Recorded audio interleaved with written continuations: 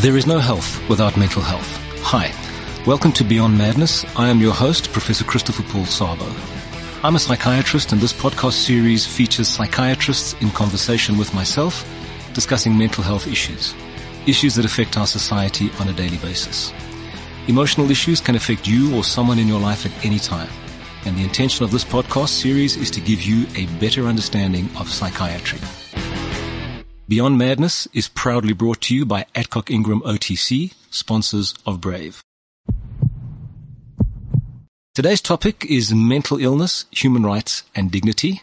And on today's podcast, I have the pleasure of hosting Dr. John Parker. John is a specialist psychiatrist at Lentegeur Psychiatric Hospital and a senior lecturer in the Department of Psychiatry and Mental Health at the University of Cape Town. He is also a founder and board member of the Spring Foundation, and if we have some time, we might briefly touch on the work of the foundation. John, welcome, and thank you for making the time to join me in conversation. Thank you. Good to hear from you. Well, I always remember very fondly the T-shirt that you sold me at a meeting that we attended, and what really struck me about the T-shirt was the front, which has the word normal split into two. So it's N-O-R at the top and MAL, M-A-L below. So a very South African T-shirt, but what really captures me every time I wear it is what's on the back of the T-shirt, which is the Krishnamurti quote. It is no measure of health to be well adjusted to a profoundly sick society. And I often think about that as I go about my daily business. Now, John, I want to start out with the issue of dignity. There's a certain Hollywood stereotype of psychiatry that portrays the psychiatrist as some kind of coercive agent and the patient as a hapless victim. And I'm thinking back, and maybe I'm giving away my age here, but One Flew Over the Cuckoo's Nest with Jack Nicholson and the whole issue with electroconvulsive therapy, and the movie Francis with Jessica Lange and the use of frontal lobotomies and the impact on personality. And, you know, I'm coming at it from the perspective of the discipline, how it's portrayed in these movies as being the one that seems to strip individuals of their human rights and ultimately their dignity. You know, one generally thinks of that within the context of how society might view individuals who are mentally ill or suffer from mental illness. But here we have this view portraying psychiatrists and the discipline in that way. Do you think that this is something that is operational in contemporary psychiatry? I can understand where it comes from. I'm not sure whether it's really operational these days. But I think that varies. I think and I think it varies according to the context. I think there's still enormous social pressure to conform. Right. And I think that does take some people to psychiatrists. I think it results in some parents taking adolescents to psychiatrists. So I think as psychiatrists, it's very important to be aware of that legacy. I think we need to own that legacy. I think that was a big element of how psychiatry was practiced, particularly in the 50s and 60s, at times when things like homosexuality found themselves creeping into the psychiatry textbooks as pathology. Yep. You know, it's a dark past. And I think it's critically important that we own that. Right. And we understand we need to show the world that that's not what we're about. I suppose the issue is we do not want to be seen as agents of social control, because that has, as you said, you know, it's got very dark connotations. I mean, I was going to bring this question in later, but it's kind of germane now. I was just thinking of the misuse of psychiatry, actually. And I was thinking of the furore around Soviet psychiatry and how they controlled political dissidents by having them labeled as being mentally ill and then confined them to institutions. And I think there we saw the misuse of psychiatry in the employ of the state in terms of political dissent. And I think that was a very dark passage in the history of psychiatry. And I think to some extent, this issue of psychiatry as an agent of social control, I think is germane. I think so. I think it's almost as if that stereotype, ironically, that Soviet stereotype was then kind of used, generalized Right. to the rest of the world and into other settings. I don't think we can deny that psychiatrists all over the world in the past have been implicit in a kind of this idea of a normal. Right. Getting back to the T-shirts, I like to talk about the tyranny of normal. Okay. It's interesting, the Latin origin of the word, normalis, Right. was in fact a carpenter's square. Uh-huh. Which is kind of ironic given the way, in the flower power era, people spoke about non-hippies as being square. Okay. But it was, you conform to a general rule. And it's so interesting that people often come, when I see patients, one of the things they say is, I just want to be normal. Right. And of course, that's really pressing a button for me. Well, I think it's interesting because at the end of the day, how do we define normal? But that's a whole conversation on its own. I'm wanting to come back to the issue of human rights. And before we get into something more specific in relation to South Africa and human rights, how would you characterize human rights in general? I mean, I have the Universal Declaration of Human Rights, which obviously details, a range of aspects that constitute human rights. But in general, how would you characterize human rights? To me, it's the fundamental starting point for each individual. And particularly in a time such as this time of COVID, we also need to understand that all rights are balanced with a collective responsibility we have to one another Right. and the planet. Right. For me, the human rights are the basic fundamentals. The right, and most of those are obvious. The right to have food, Right. the right to have a shelter, the right to feel safe, the right to carry out your basic fundamentals of existence. But slightly more abstract, but I think no less critical, is the right to be respected as a human being. Yes. And I think that brings in the issue of dignity. Exactly. And I think that too often our patients are almost stripped of that by virtue of having a mental illness. One ceases to see the human who is that person who is mentally ill. Precisely. If we get back to what Irving Goffman, the sociologist, said in when he coined the use of the term stigma, Goffman said that stigma referred to a spoiled identity. That fundamental thing, and I seem to recall the origin of the word identity relates to belonging, to a sense of being a part of. The Latin word idem, or the same. So the commonness of humanity is denied. So this is important because I think that when a person has received a diagnosis of a mental illness, to some extent that almost becomes your identity, and everything about you gets filtered through that. And this is for me an issue that it's difficult for society, family, communities to kind of tease out the person who is within that mental illness that at some point kind of dominates who that person is. Exactly. We hear it in the language. We loonies, crazy. Right. It becomes a whole thing. And if you thought it, just about all kind of prejudice manifest this way. People would talk about homosexuals. It's not a human being with a particular sexual interest. He becomes entirely that single critical aspect of the identity becomes the whole identity. So you go from, you're not a person with anxiety or a person with depression, you're a depressive. You're a schizophrenic.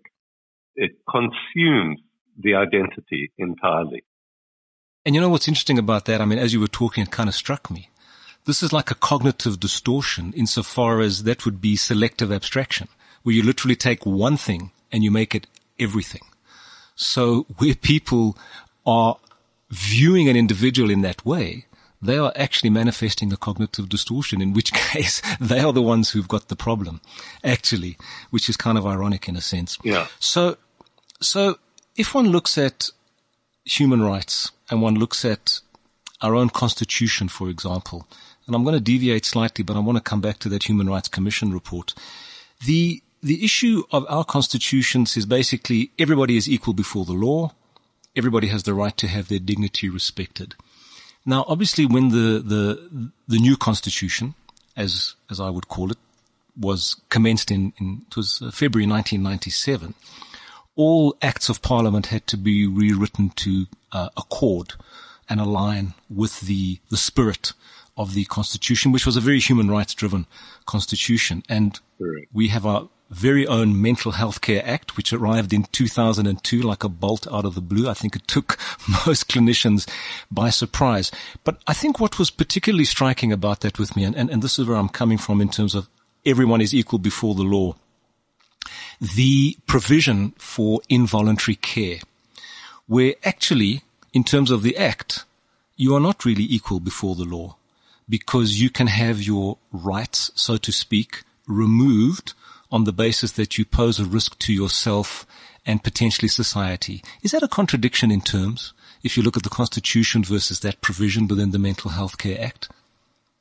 I think we have to understand in any functional society, there is a limitation to some degree on all rights. We all can't do exactly what we want all the time if it affects other people. So I don't think it's entirely contradictory, but I think what's critically important to understand is the principle of least restrictive means, which is a fundamental principle embodied in the Mental Health Care Act. And that principle basically is to recognize that whenever you are in that undesirable position of having to limit an individual's rights, yes, it needs to be done using the least restrictive means possible. So, and the Constitutional Court, in issuing the judgment that gave the right to vote to prisoners, was very particular about this. It said that any limitation on fundamental rights has to be extremely specific in its purpose and carefully limited in its effect.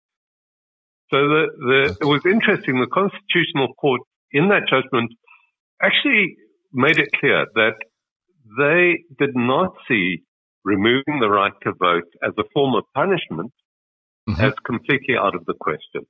They kind of left that door open. They said, for example, if you committed treason, perhaps it might be a reasonable argument to say, okay, for the crime of treason, a punishment would be removing your right to vote. However, to do that as a blanket thing for anyone who so much as stole a loaf of bread is clearly non-specific and not at all limited. And that's what we've got with people with mental illness.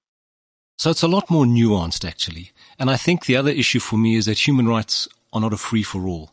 And I think that's what's very important, because I think people are very quick to talk about human rights as absolute. And I think that there are rational reasons why potentially they are not. And so that's actually very important. But I think what I want to add is that, you know, people often think that psychiatrists simply can have you committed to an institution as if it's simply a stroke of a pen. And actually what people need to appreciate is that within the Mental Health Care Act, as onerous as clinicians may have found it initially, we've kind of adapted to it almost, 19 years later. There are a lot of procedures that are required, and there's quite a high benchmark in order to have somebody committed or declared an involuntary, well, I call them patient, and there's another issue that I want to raise with you about how we refer to patients in the Act. But there's quite a high benchmark for someone to become an involuntary user. And I think that is actually very important so that people understand that psychiatrists cannot simply remove a person's rights at the stroke of a pen. It's much more layered, and there's a high benchmark. How would you respond to that? I would agree with that completely. It's a process. It requires two doctors or two healthcare practitioners with knowledge of mental health care to agree that such a person, might need to have their right to freedom removed. It then requires a 72-hour period of observation. Correct. And then the issue of what rights are removed is extremely specific, because the Act states very clearly the rights that are removed are very specific, and any rights or duties the person may have in terms of any other law are maintained. The person's dignity and privacy must be respected. This is set out very clearly. Yes. And the limitation of the rights must be proportionate to the person's mental health status, and the Act says may intrude only as little as possible as to give effect to appropriate care, treatment, and rehabilitation. And this is why this part of the Electoral Act that says that people may not be registered to vote if they're detained in a psychiatric hospital is actually incompatible with the Act they're being detained under. So that's very important. I'm going to come back to the Electoral Act.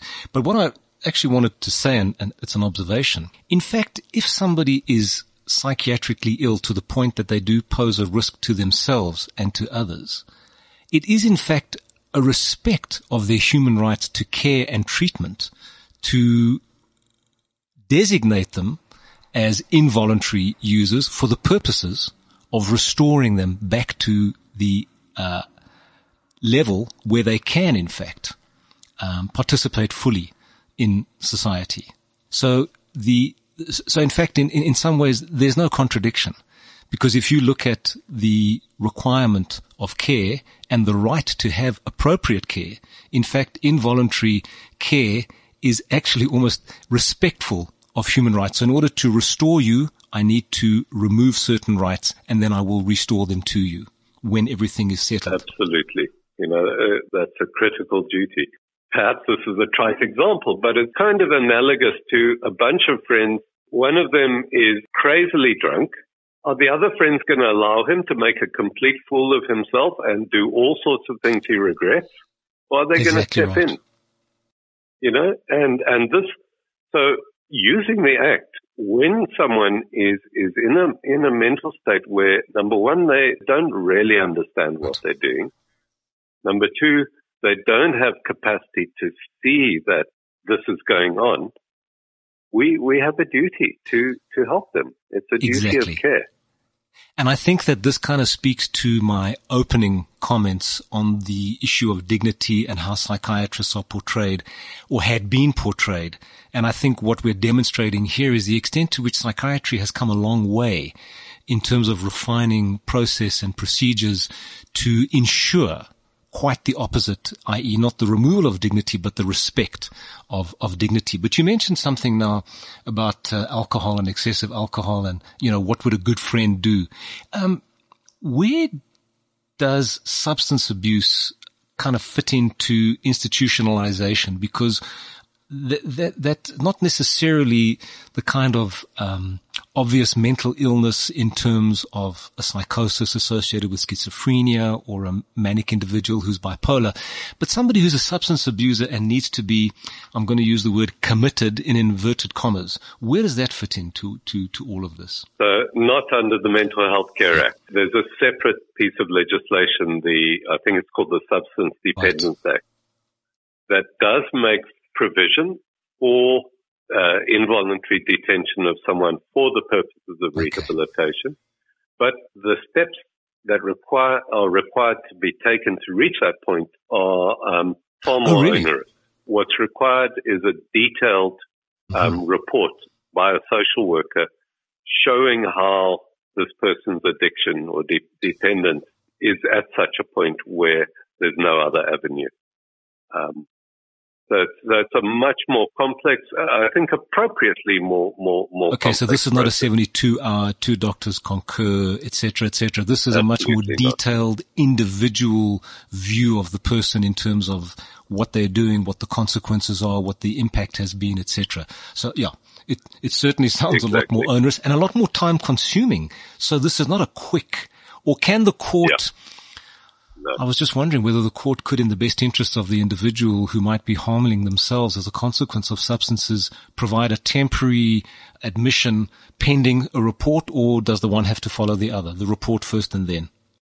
As far as I know, the report first, but, I think we must admit there is a grey area where someone who is severely abusing substances does then cause such harm to themselves that they develop symptoms of mental illness. And that's when the Mental Health Care Act kind of can kick in. John, I want to come to the South African Human Rights Commission report. Now, I mean, this was released in March 2018. And as I've kind of looked at some of the key issues that you highlighted in an article that you wrote for South African Psychiatry, it was a pretty damning report in terms of mental health care and the state of mental health care in South Africa. I mean, would I be correct in your reading of that report and what the findings demonstrated? Absolutely. I think it's very damning. How damning is it? Well, in the opening, the introductory remarks, it refers to the prolonged and systemic neglect of mental health at the level of policy implementation. It's very clear that, and then goes on and on to list all the problems. But what really shocked me was the lack of reaction when that report came out. I think that for me, and that's why I was very specific about mentioning when it was released, because we're sitting in 2021, over 3 years since the release. And my question is, okay, that's great. South African Human Rights Commission has issued this report. It's a damning report. What's changed? In my view, absolutely nothing. Speaking from a situation where we are under tremendous pressure to just simply absorb all mental health patients into the psychiatric hospitals to keep them out of the emergency centers. The pressure just grows and grows. We're seeing no investment or minimal investment in the resources required. So what's changed? And, it's very easy to bang on about how bad government is and how bad this is and that is. But I think it's more fundamental than that. Because we need to own this as a society. We allow this. As a society, we allow this to happen. And that's why I was so shocked by the lack of reaction at the launch of that report. I was invited to make some introductory remarks at the launch of the report. And I put a lot of effort into that because I thought, this is the moment where this thing goes big. This is the hammer that we were waiting for. And I don't think it made any mainstream media whatsoever. That's sad. I have to say that's sad. And certainly as a psychiatrist who's worked in the state sector, it's incredibly disappointing. And when we talk about stigma, we tend to get caught up in how society perceives individual patients. But what about how other disciplines perceive psychiatry and how government neglects mental health? I mean, those are, to me, very profound manifestations of kind of systemic stigma, which has profound implications for ultimately how we care for our patients. Absolutely. I agree 100%. You see, and the irony here is mental illness is incredibly common. There's a story I love to tell, and it's a story of when I became a psychiatrist or when I started training to become a psychiatrist. And I suddenly began to think there was an epidemic of mental illness. Okay. Because everywhere I went, anyone I spoke to suddenly told me about themselves, or more commonly their friend or relative who had mental illness. And I couldn't believe it. It seemed to be everywhere. And then I realized, of course, nothing had changed except me. The fact that I was telling them that I realized almost all these conversations began with, "Oh, and what do you do?" "No, I'm studying psychiatry." I try not to tell people I'm a psychiatrist. Now, when you mention that, you give them permission to speak about something they can't tell anyone else about. Yeah, 100%. And as a result, we get this view, this window into this hidden world. And that kind of ties in with something that you said in the article that I'm looking at. Less than 10% of those requiring mental health care in the public sector actually receive it. And I think that's a frightening statistic. Yeah. So we didn't really touch on yet something which is, I think, very sensitive, which is the Life Esidimeni issue. And I'm kind of putting it into the discussion because I think that to me kind of epitomizes the absolute lack of respect for humanity, dignity, and life. Actually, we lost lives in that tragedy. And, we've had the commission inquiry. Nothing has actually happened in terms of accountability. And I think for me, as a human rights violation, that's got to be up there, surely. Absolutely. To think that we, as a society, as government, as practitioners, allowed this to happen. And I would suggest continue to allow things like that to happen is an indictment on all of us. This is us. But and we're allowed to happen because we have this idea that form of us is unacceptable, is to be amputated. And I think part of the problem is how we speak truth to power. I know that's such a cliched expression, but it is important in terms of if you see it's not right, you act. And it's often difficult because one is acting against one's employer, so to speak, where these kind of things are happening. John, we're coming to the end of our discussion. I didn't even get into the issue of the Electoral Act and voting, and that seems to me that that's a topic which we might have to come back to on another day. But, this is in preparing for this program or this episode, I was kind of thinking about just how much responsibility we have as psychiatrists in dealing with the most vulnerable members of our community, or certainly very vulnerable members of our community on a daily basis.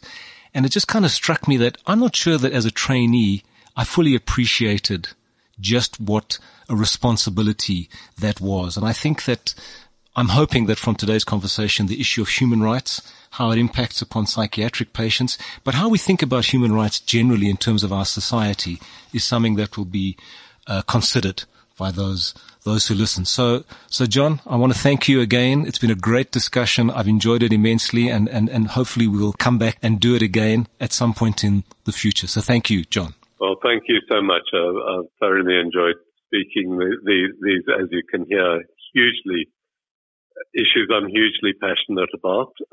Absolutely. If I can end on, if you don't mind, if you'll give me 1 second. Of course. One reflection on power. Yes. And, we tend to talk about power as those in authority. What we forget, though, is the power of the masses, the power to conform. Yes. And right. I think the real courage of speaking truth to power is the courage to speak against the norms of society that allow us to continue to ignore those who are suffering. 100%. Ignore the suffering within so many of us. The deep reason for stigma is that it arises, it brings up a sense of shame in all of us because we're all pretending to be perfect. Which we're not. Which of course we're not. And that is the courage that's the real truth to power we need to speak out, is that we're not perfect and we don't need to be ashamed. Powerful words, powerful words. Thank you so much. So, remember, there is no health without mental health. I hope today's podcast has been enlightening. I am Professor Christopher Paul Sabo, and this is Beyond Madness in proud association with Adcock Ingram OTC, sponsors of Brave.